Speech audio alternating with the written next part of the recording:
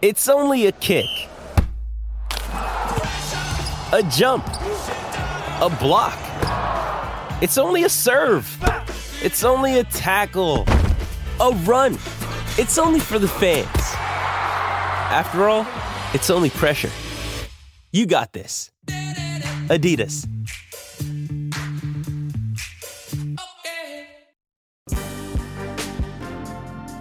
Welcome to the official Tennis.com podcast, featuring professional coach and community leader, Kamau Murray. Welcome to the Tennis.com podcast. I'm your host, Kamau Murray. We are here with the USC legend, Sabrina Santamaria, the pride of SoCal. Welcome to the show. Thanks, Kamau. Thanks for having me here. So when I meet people from that area, I always am curious as to how you guys choose between SC, UCLA, Berkeley. How did you choose between those three schools? Because I know they all wanted you. Well, I grew up in Los Angeles. I grew up in Griffith Park. Growing up, I always idolized USC, UCLA. I loved that rivalry. And I thought I looked better in red, to be honest. No, I'm just kidding. No, a lot of my friends went to SC, and my best friend, Caitlin Christian, she committed the year before me, and I just loved the coaching staff, loved the girls on the team, loved the school, and I just knew in my heart that that's where I wanted to be. Now, was Juju there when you were there as well? Yeah, we were the same year, so same recruiting class. So that class there, your group, all three of you guys making a living on tour, yeah, in doubles. And so, you know, when I talk to like parents, I always think about like programs that historically can actually put a player in college onto the tour. And SC, yeah, UCLA, like those schools are at the top of the list. Yeah, definitely.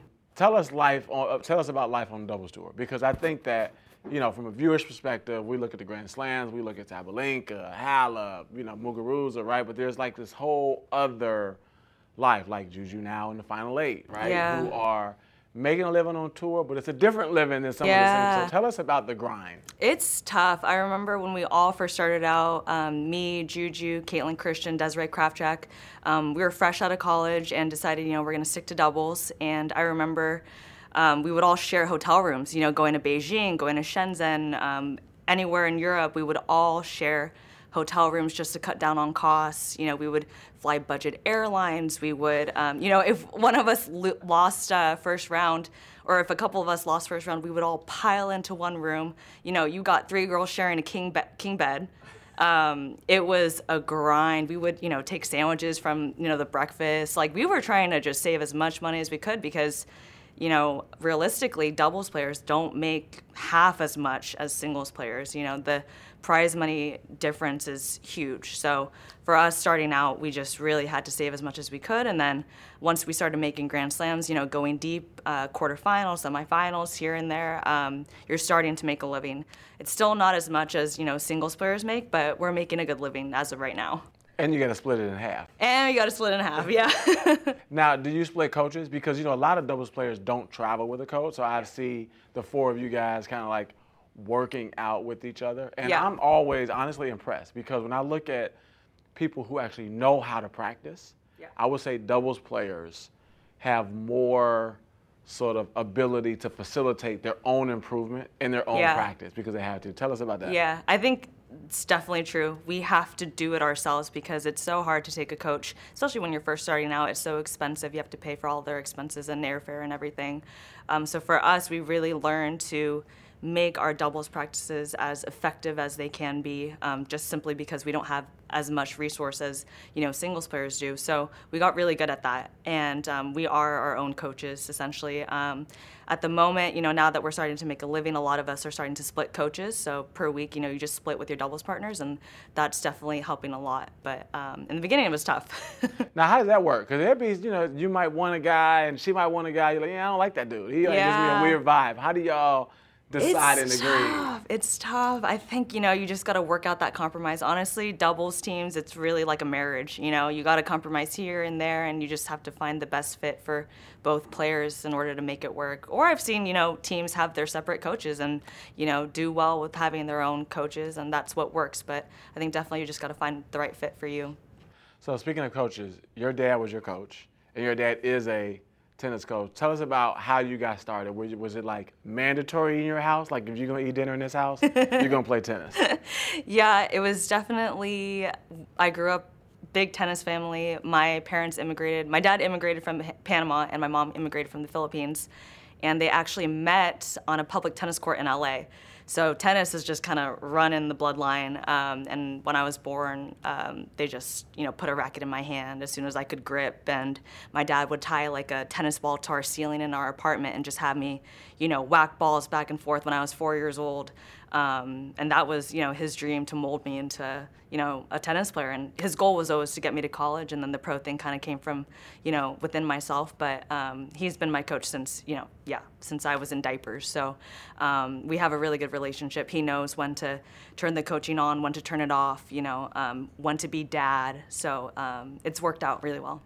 So he doesn't travel, which is odd because I've never once seen him on the road. I always see him like in the corner with that like raggedy SC hat with like sweat from like 4 years ago. I'm like, who's the dude in the corner with that raggedy SC hat on? That's Sab's dad. I'm like, oh, okay. Yeah. But I never see him on the road. He comes to all the Grand Slams typically, and sometimes the local ones like San Jose sometimes. But with the pandemic, it's been really tough because travel-wise and everything like that. But I think he'll come to Australia, hopefully. It's a long trip, but his back is starting to hurt. But hopefully most of the Grand Slams, but as soon as the pandemic kind of winds down a bit, then it'll be much easier for him to travel more. So when you graduated college, you graduated, right? Yeah. So you graduated college, and it probably wasn't a sure thing that you would make it on tour. Yeah. Right? Because you probably didn't think you'd have the single success. You wasn't like top 10 in the country in singles or whatever. So how did you decide, you know what, I know it's going to be tough?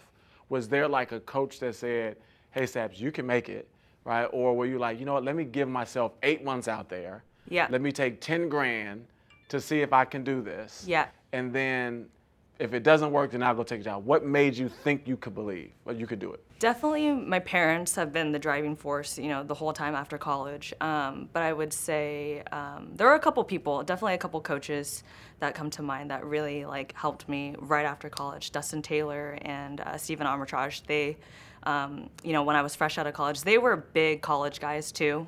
They really try and help college players, especially once they finish college. So they definitely helped me have the belief in myself. But my dad, again, it always comes back to my dad. He always, believes in me and pushes me. So it's those I think were the main people that tried to help me after college, and here I am. So still going. Still loving it. Still loving it. Yeah. So I look at people who travel the tour and it doesn't look so burdensome. It doesn't look like it's a chore to sort of hop on and off. You're kind of enjoying it. And when I think of you, I think of somebody that has a healthy sort of work-life balance, right? Always. How do you maintain that while being on the road, being across the pond, different time zones, right? But when I look at your Instagram, I see you from time to time bring a friend and y'all sleeping in the room together in Rome. I'm like, how you gonna play tomorrow? You sleeping in the bed with 3 other girls, your back gonna be hurt and everything. You're gonna be double faulting all day, right? So how do you what's your key to maintaining that work-life balance? I think being in a college environment and having a team has really helped my success on the doubles tour. And again, doubles is a team sport, and you have a person next to you. Hopefully you're really good friends on and off the court. So I think that transition really helped me now on tour. And for me, I always, being a doubles player, being a doubles specialist, I think it's less stressful, honestly.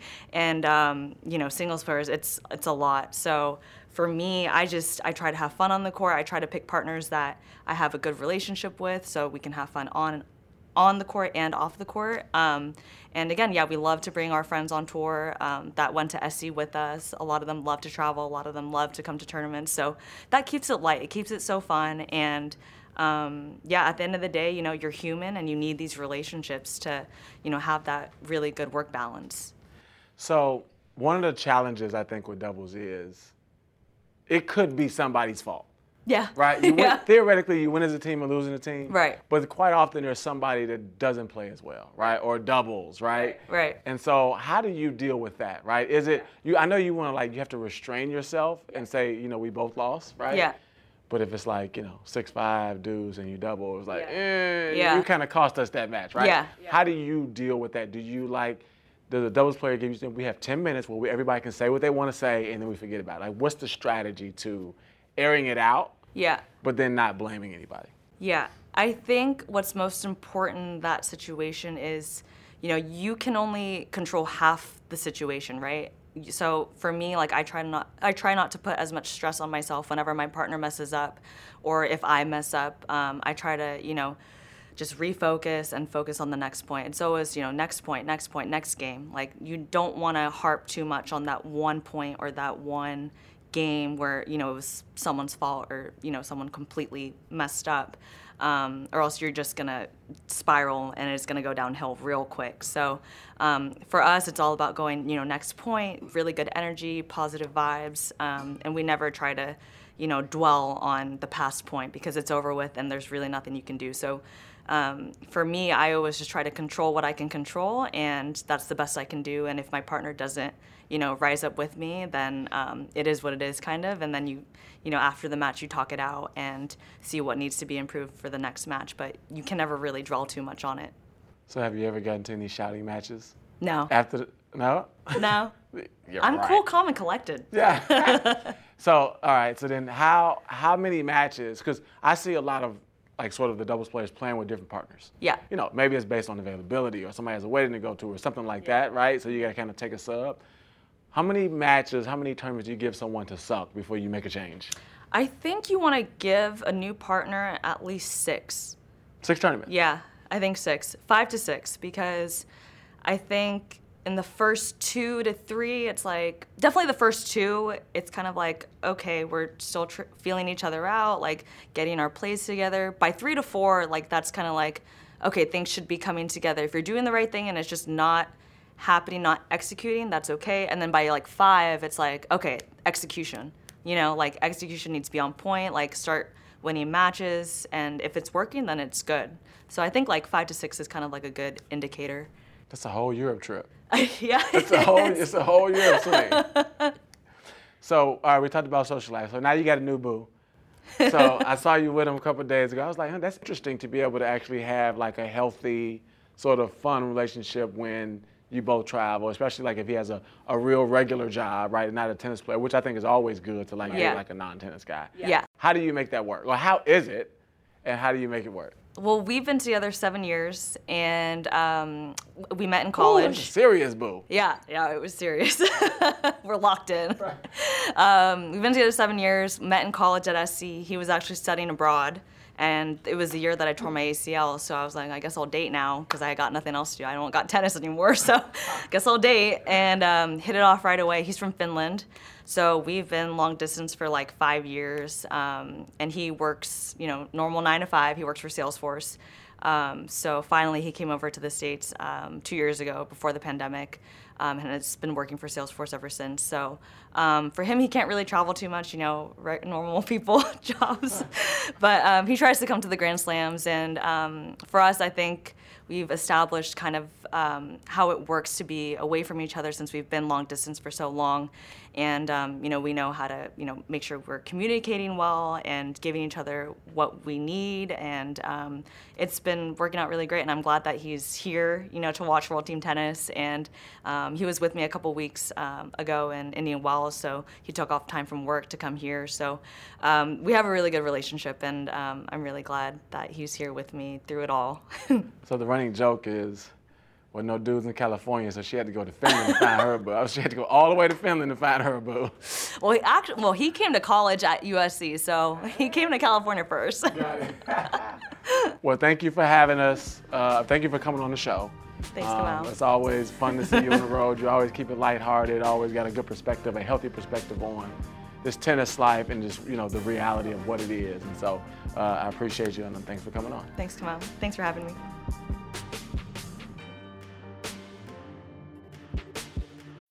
When you need mealtime inspiration, it's worth shopping Kroger, where you'll find over 30,000 mouth-watering choices that excite your inner foodie. And no matter what tasty choice you make, you'll enjoy our everyday low prices, plus extra ways to save, like digital coupons worth over $600 each week. You can also save up to $1 off per gallon at the pump with fuel points. More savings and more inspiring flavors make shopping Kroger worth it every time. Kroger, fresh for everyone. Fuel restrictions apply.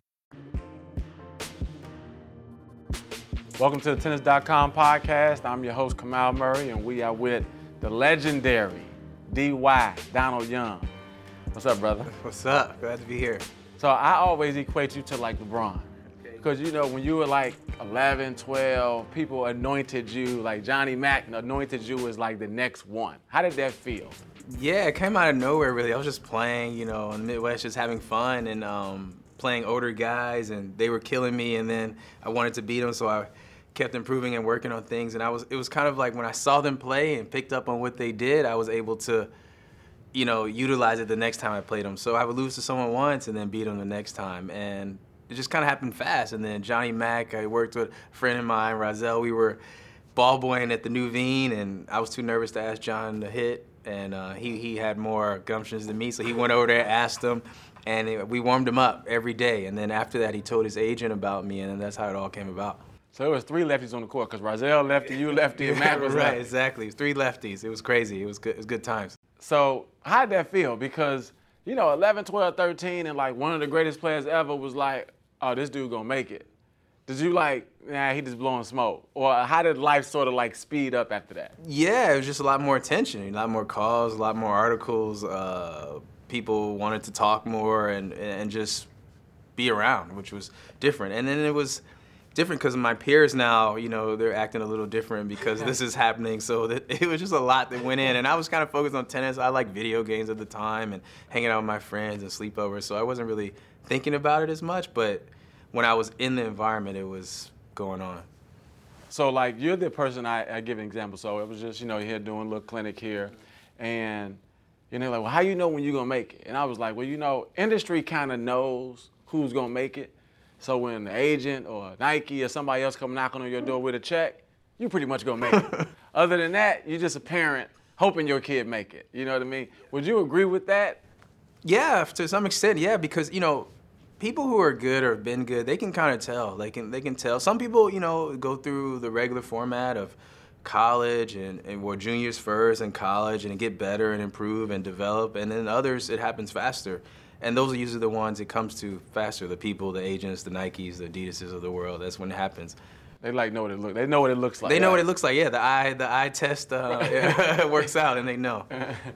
So you've obviously played all of the slams, not only at the professional level but at the junior level. So you got more experience in slams than even people currently on tour, right? Because you've been, you know, I'll say a board member on the street for a long time. So which of the slams is your favorite? Well, U.S. Open obviously is a favorite because I'm American, so when I play, the crowd is naturally for me unless I'm playing another American. I only think of one other time where they were more for the other guy, and that's when I played James Blake in 2008. We played first round. He had just made the semis of the Olympics. He was top 10, and he's from New York, so they were really for him. But other than that, I've had the crowd mostly every time I played. Was the J Block around there? Yeah, they had the J Block, the blue shirts, the cheering, the suite. Yeah, it was the whole thing. It was like 1 on 20,000. 100%. But do you feel like, you know, because obviously I've been in the U.S. Open a ton of times, and I feel like the New York is so hectic because everybody you know hitting you up for tickets. Yeah. And to me, that's the hardest slam for an American to win, because it's the hardest to manage. Like, you gotta, like, either you're gonna accept or deny. USTA might be a little stingy with the tickets. You know, it's like you're trying to accommodate people, and people coming in and out. It's not like, hey, look, on day one, if you're here, you can stay. Because people get superstitious, right? Yeah. So when I coach, it's kind of like, if mom or dad's coming to the tournament, you gotta be here on day one. Right. Can't come in the middle. So when you have, like, your friends and family coming in and out, to me, that, like, complicates the whole situation. Yeah, for me, the people that are on the team, they got to show up day one. Yeah, the peripheral guys and, you know, a friend here and there, and they might pop up on the weekend, a Labor Day weekend or something like that. It's a little different. But Yeah, but they can't ride on the bus with me. You know, I mainly don't give them tickets. They kind of pop up, and I have to keep it small because it's too many ins and outs. You know, they're coming because you're doing well, and yeah, I just want them to be my team, and that's it. So when Francis made that run to the quarters of Aussie Open, Right. he had a weird superstition. He took a shower in the same shower the whole tournament, even if he had to wait in line. So he'd be in there for 2 hours waiting to get in the same shower. Tell me about a weird superstition where you were having a good run and you were like in a zone and you were doing something and you just couldn't deviate. I'm 100% like Francis. You know, it's like 2 showers I use at the Open, and like back right, always back right. And if someone's in there, I'm like, yeah, I'll come back. And but me, it's Applebee's in the States. Before every match, I got to go to Applebee's. Yeah, I get the same thing every time. Finishes with the maple walnut blondie. Every single time, every match, it's Applebee's. And see, they're gonna hear this, and but the menu's gonna be DY, right? Exactly, it's Applebee's for me. I'm super superstitious. It's Applebee's, and the team is like, again. I'm like, yeah, again. Right. You like the win, so we're gonna go again. Right. So it's Applebee's. That's what's up. So I always say, in my opinion, right? Because I watched you grow up, watched you on the courts in diapers, hitting balls on 2 bounces. I remember your moms and dad were hitting balls with you, and you'd be at the curtain like hitting balls on 2 bounces. I always said you were the most talented person, aside from Roger Federer, to touch a tennis racket. I had the opportunity to watch you play dubs, singles, everything.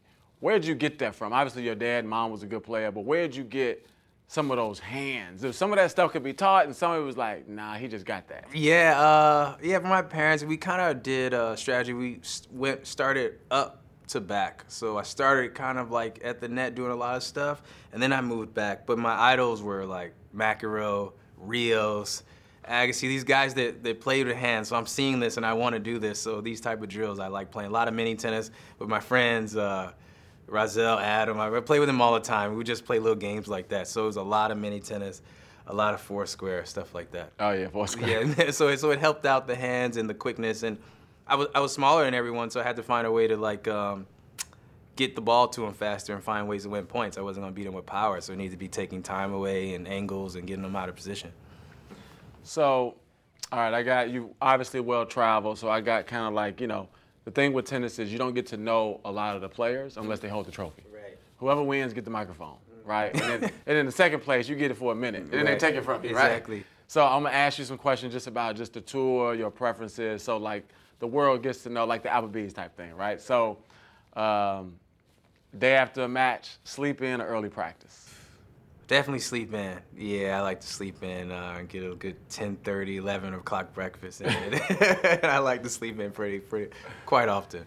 All right, live ball or basket feeding? Live ball, for sure. I like the feel of a rally and then coming back and I'm hitting it where I want to, yeah. See, I would have thought opposite, because I remember Lona like firing the ball. And you just ready. Yeah, live, feeding's good too. I also like hand feeds, hand toss, because the timing, I get my timing pretty good from a hand toss, yeah. All right, breakfast at Wimbledon or breakfast in Asia? Ooh, Asia's pretty good. It was the first place I've ever, when they were serving veggies for breakfast, and now that's my thing. I gotta have my broccolis and carrots, everything in the morning. So Asia taught me a lot. So when I asked that question, I could tell how long somebody been on tour, because if they say breakfast at Wimbledon, yeah, like, we don't even eat breakfast. No, that's not breakfast it. in Asia is like the only meal in the day, right? 100%. You get like dinner for breakfast. Yeah, exactly. It's a good meal. A lot of choices. I like breakfast in Asia. All right, Wimbledon, court 18 or court 3? 18. I had a big junior match there, so 18 is my court. I like it. Gatorade or Powerade? Ooh, Gatorade. The blue one's real good. Yeah, and the purple, but the blue one, Gatorade for sure. Bananas or bars? I have to go bars. I like bananas, but bars is what I have pretty much all the time. Okay. Yeah, bars. Another day is here, and you're ready for it. What to wear? Check. Breakfast, lunch, and dinner? Check. Planning for what's next and how to save for it? That's where Bank of America can help. For your financial to-dos, Bank of America has experts ready to help get you closer to your goals. Get started at one of our local financial centers or 24/7 in our mobile banking app. Find a location near you at bankofamerica.com/talktous. What would you like the power to do? Mobile banking requires downloading the app and is only available for select devices. Message and data rates may apply. Bank of America NA, member FDIC. So when you look at like your career, you obviously have had a ton of success, made a bunch of money. what is the first thing you bought when you finally got the bag? Okay, all right. So the first little bag, it was a video game. The first. That was a coin purse. Yeah, You yeah. didn't need no bag for that. Exactly. You need a coin purse. First real thing was a Hummer. Yeah, it was a Hummer. That was the first. I had wanted one forever. I seen it on TV and all the music videos, and I had wanted one for years, and I had to get one. All black. Yeah, it was nice. The little screens in the back of the seat. Back in that day. Yeah, 100%. Yeah. TV's in the headrest. Yeah. Ain't nobody in the back. You can ride. Nope. Just have them on. And everyone had to ride in the front. They couldn't watch in the back. Right. They had to ride in the front. All right, so the one purchase that you made that you look back like, I shouldn't have did that. I didn't even like it. Yeah, oh, man, let me think. There's a few. There's a couple. Actually, my mom saved me for one. I had really wanted this sports car, and she was like, down in a year, you're not going to want that anymore. And she really saved me. I won't name the car because it might say something about the car, but bad purchase. Let me see. Oh, man, I think I got a desktop MacBook when they were like $4,000, and I never used it. Right. Yeah, so that was a bad purchase. First of all, you two on the road too much to even have a desktop. It was at the house, Right. yeah. I took a couple selfies on it, that was it. Yeah, right. You're on the road 30 weeks and you buy a desktop, right? Like, Yeah, man. so when you look back on your career, do you have any regrets? And then as you sort of now as an elder statesman on the tour, like you somebody that people talk to and they're like, oh, that dude know tennis, right? Any regrets in your career or anything you want to achieve before you move on? Regrets, hindsight is always 20/20. I might have taken it a little slower when I was #1 in the world at 15, maybe not take as many wild cards to the tour events. And yeah, because that was a big thing. It kind of hurt the confidence quite a bit, so it took a while to build the confidence back up after those losses. And what was the end of that? What was the second part of that? Anything you want to achieve before you transition? Oh, yeah, I do have some stuff. I would love to get a doubles title.